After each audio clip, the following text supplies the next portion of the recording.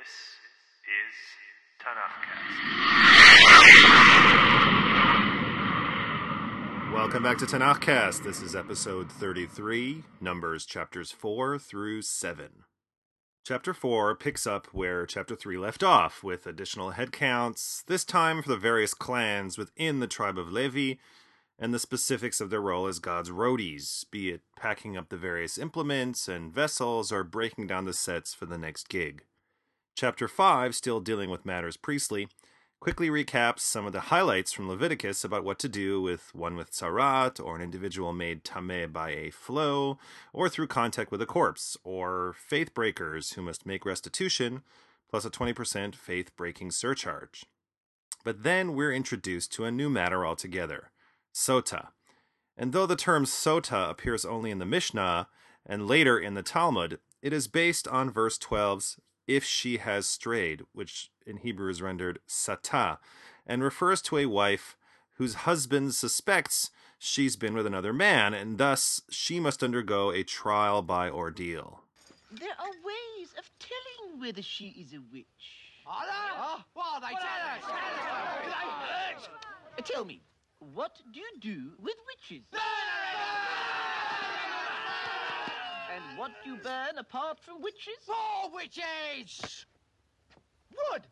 So, why do witches burn? Because they're made of wood. Good. So, how do we tell whether she is made of wood? Build a bridge out of her. Ah, but can you not also make bridges out of stone? Oh, yeah. Does a wood sink in water? No, it floats. It floats. Throw her into the pond. What also floats in water? Bread. Apples. Very small rocks. Cider. A great gravy. Cherries. Mud. Churches. Lead. A duck. Exactly. So, logically, If she weighs the same as a duck, she's made of wood. and therefore, A witch! A witch!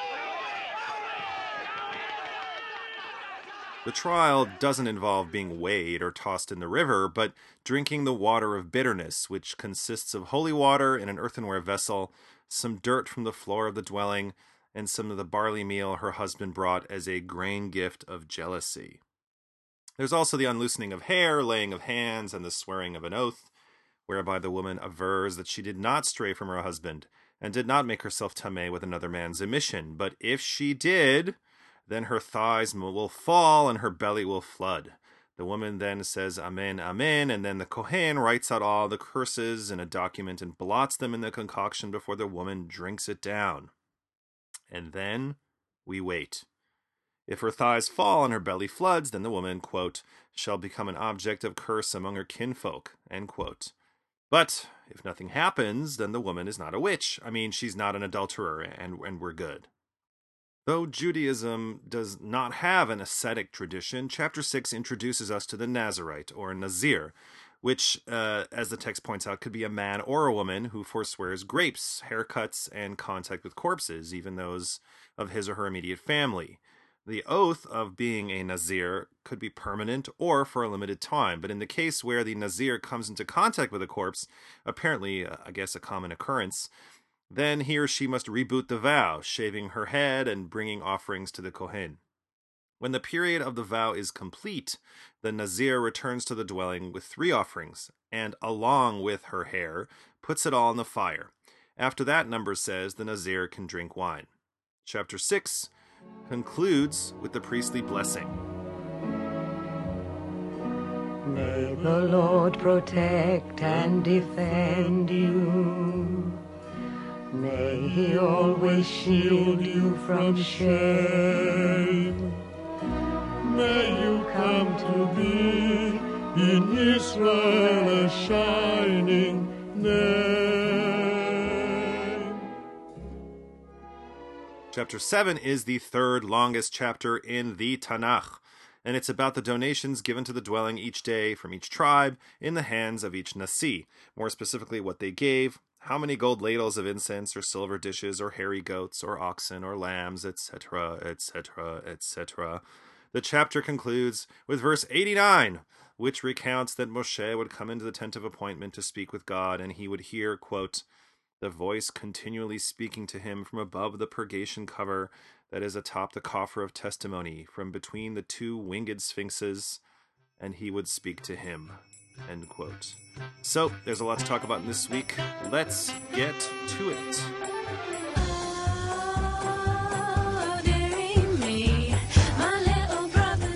Although many would say that any interaction with the legal system is trying enough, this week's portion introduces a concept that is downright strange to us late capitalist postmoderns. Have you been accused of a crime, worried that you don't have an aggressive and experienced law firm on your side in order to protect yourself and your family? Well, don't worry any longer. Now there's no need to suffer through a long trial, wishy-washy juries, capricious judges, or all those bloated legal fees when your guilt or innocence can be determined quickly and efficiently by subjecting you to an unpleasant and often dangerous experience. All you need to do is choose who by fire, who by water, or who by ingestion. It's up to you, and within minutes, you'll have your answer and you can get on with your life. Trial by ordeal. Call us today. George Mason University economist Peter Leeson argued in a paper entitled simply Ordeals that by leveraging a medieval superstition called Judicium Dei, or Judgments of God, trials by ordeals accurately assigned accused criminals guilt and innocence. And the way you demonstrate this is by sort of playing out a scenario, using a hypothetical case of a missing animal. So you have a medieval farmer. He's well accepted and well respected in his community. He accuses Frithiogar, who is less accepted and less respected. He says Frithiogar stole his sheep. Frithiogar denies it, but there are no witnesses, and the accuser is a prominent member of the community. So if you're the judge, well, what do? You don't think that the accuser would make up the charge against Frithiogar, so you order Frithiogar to undergo the hot water ordeal. Now, if Frithiogar is a true believer, he will survive the ordeal unharmed. But Leeson considers, what if Frithiogar is a skeptic? Frithiogar knows in his heart that he's guilty, but nobody else knows. And if he concedes to the ordeal, he expects to burn his arm. And on top of that, he'll be exposed as a thief, and he'll suffer the punishment for theft.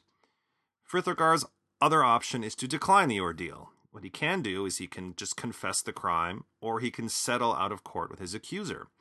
In both cases, that is, in confessing or in paying out his accuser, he is punished, but the punishment is less severe than the hefty fine for theft.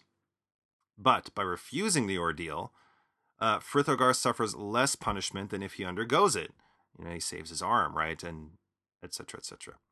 So if he's truly guilty, Frithiogar will choose to decline the ordeal. But what if Frithiogar is innocent? What if the sheep just wandered off or was eaten by a mountain lion? Frithiogar knows he didn't steal it, but nobody else knows. So in this case, if Frithiogar undergoes the ordeal, he expects to deliver his arm from the boiling water unharmed, and in doing so, everyone will know that he's innocent. He'll also avoid any other punishment. But if he declines the ordeal and he confesses or settles instead, he suffers a punishment for a crime he didn't commit. So if he's innocent, Frithiogar will choose to undergo the ordeal. And in the end, as Leeson concludes, the ordeal leverages Frithiogar's superstition, his objectively false belief that ordeals are Judicium Dei, to incentivize him to reveal his criminal status to the legal system. But there are two caveats to Leeson's assertion. First, in the sorting equilibrium just described, guilty persons would never undergo ordeals, only innocent ones would. More importantly, ordeals, they work only if they don't actually injure the person who undergoes them. They have to exonerate those that they do not harm. But how is that possible? This is where the administering priest comes in. So the priest who's watching all this happen, he observes whether the defendant is willing to undergo the ordeal, and then he can decide, I guess, if the defendant is innocent. And if that's the case, he can then fix the ordeal to find the correct result. So if Frithogard chooses to undergo his ordeal, the ordeal administering priest can lower the water's temperature so it doesn't boil him. But what if the priest is not so perceptive or in the prominent farmer's pocket? Frithogard plunges his arm into the cauldron, and he expects to be unharmed, and his expectation is fulfilled, not by God, but by the newly informed priest. But where his argument kind of falls apart is the calculation and the rational choice before the accused. Or let's take a different case. Let's take the case of Ar Sota in chapter 5. Reuven suspects his wife Shimona of cheating on him. He doesn't know with whom. There are no witnesses. Without divine intervention, a judge is left with two options. The judge could ask the accused woman if she's guilty, or he could threaten the woman with torture if she doesn't tell the truth. And on both cases, the results produced would not be accurate. If simply asked, did you do it, you have all the reason in the world to say no. And if you're threatened with torture, you have all the reason in the world to say yes. And besides, in the Torah, judges cannot threaten defendants with torture to extract testimony, or a get from a recalcitrant husband. Someday, and that day may never come, I'll call upon you to do a service for me. But until that day, accept this justice as a gift on my daughter's wedding day. However, as Leeson argued, for those who bought into the notion of Judicium Dei, as we assume the participants of Numbers 5 do, trial by ordeal could yield generally correct outcomes. It does this, according to Leeson, by satisfying the single crossing condition. If she's innocent, the suspected wife would find it cheaper to undergo the ordeal than if she's guilty. A guilty woman would anticipate the ordeal to find her guilty. An innocent woman would expect the reverse, except that guilt in this matter is punishable by death, so the ordeal might over-incentivize her not to reveal her criminal status to the legal system. In other words, it could either be death by lapidation or death by ingestion. Your pick. As we consider this vexing dilemma, I recall the Unatana Tokef prayer from the High Holy Days, and especially Leonard Cohen's Who by Fire, who makes prominent the theme of high ordeal and common trial in the prayer. And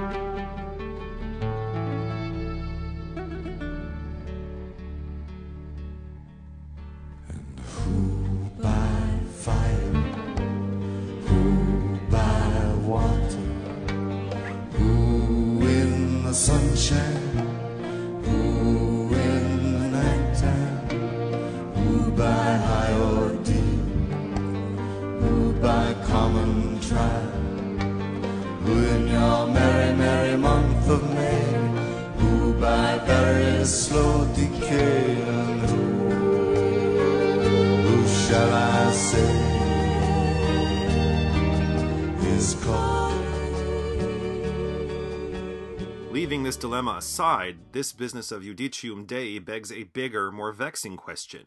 Is this how we conduct justice? Is trial by ordeal, or for that matter, punishing the guilty with public shaming or flogging, just? Now, before we turn our noses up again, let's consider the following 2011 proposition as pitched by former cop and John Jay College of Criminal Justice sociologist Peter Moskos. Given the choice between 5 years in prison and 10 brutal lashes, which would you choose? Yes, flogging is a severe and even brutal form of punishment. Under the lash, skin is literally ripped from the body, but prison means losing a part of your life and everything you care for. Compared to this, flogging is just a few very painful strokes on the behind, and it's over in a few minutes. If you had the choice, if you were given the option of staying out of jail, wouldn't you choose to be flogged and released? Well, wouldn't you? Moskos is not a flogging partisan, but a vociferous critic of the United States prison industrial complex. Moskos argues that prison means losing a part of your life and everything you care for. It means being an extra in season 6 of Oz, the one that gets...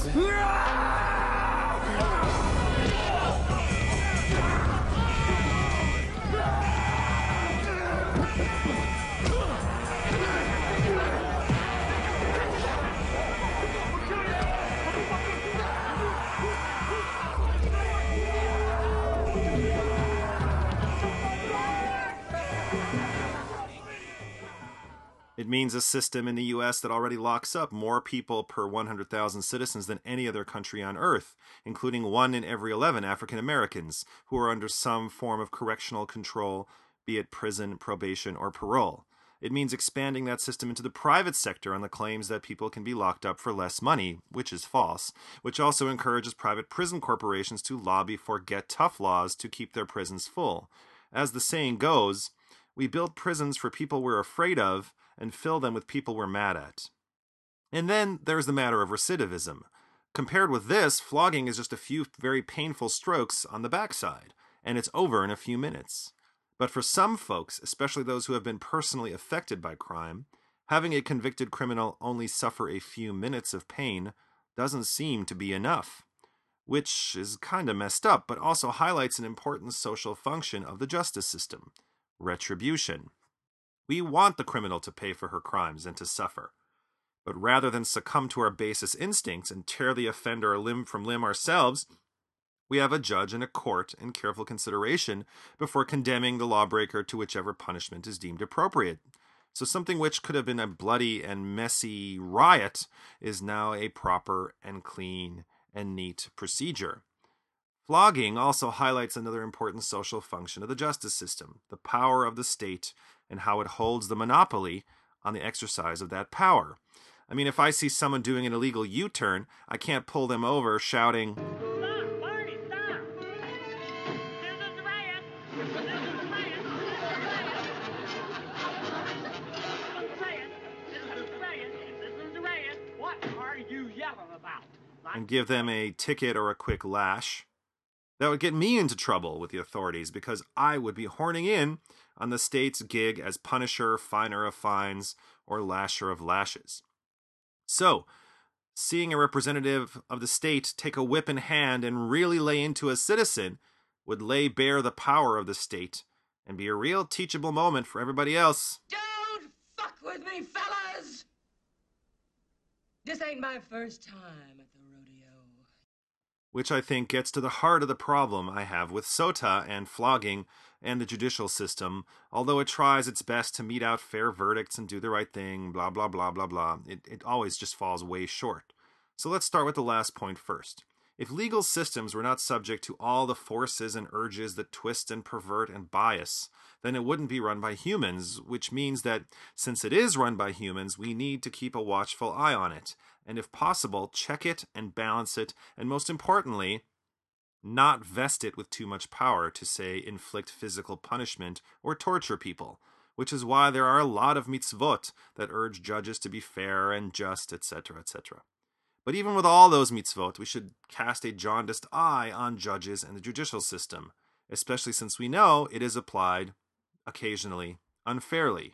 Remember these words: if it doesn't fit, you must acquit. So if we go back to that hypothetical about flogging, one has to ask, well, how did you end up at that moment of choice? How did you enter into the criminal justice system?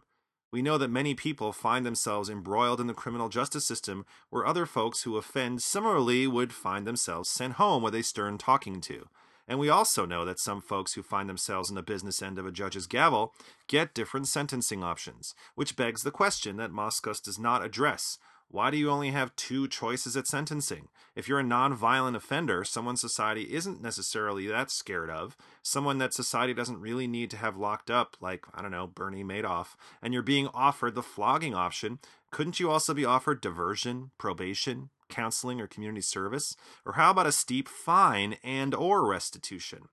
If you're looking for a way to keep me out of the highly problematic prison system, surely you can come up with other options besides flogging. I am serious, and don't call me Shirley. And finally, in the case of Sota, or tangentially in the case of Frithgar, why is the burden of proof on the accused?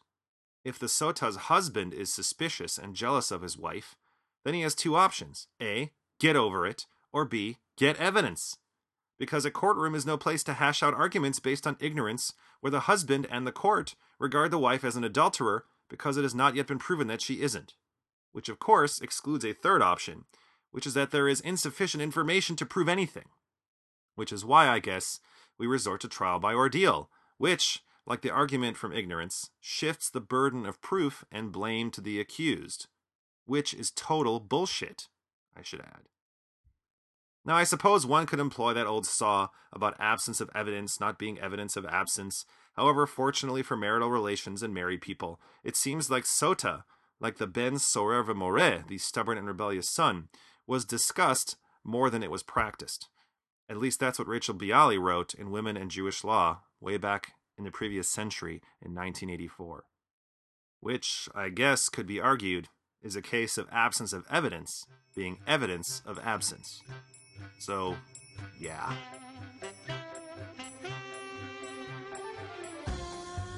As always, you can leave a comment, question, or quement at the Facebook page. That's facebook.com/TanachCast, TANAKHCAST, or at thenextjew.com, or leave a comment, question, or quement at the iTunes Store, or at Stitcher Smart Radio, or SoundCloud. And while you're at it, why not leave a review? That way, other folks who are looking for a little Tanakh learning might discover this humble podcast and join in the fun. You're invited to come back and join us next week-ish for episode 34 on the Book of Numbers, chapters 8 through 11. Y'all come back now. Here.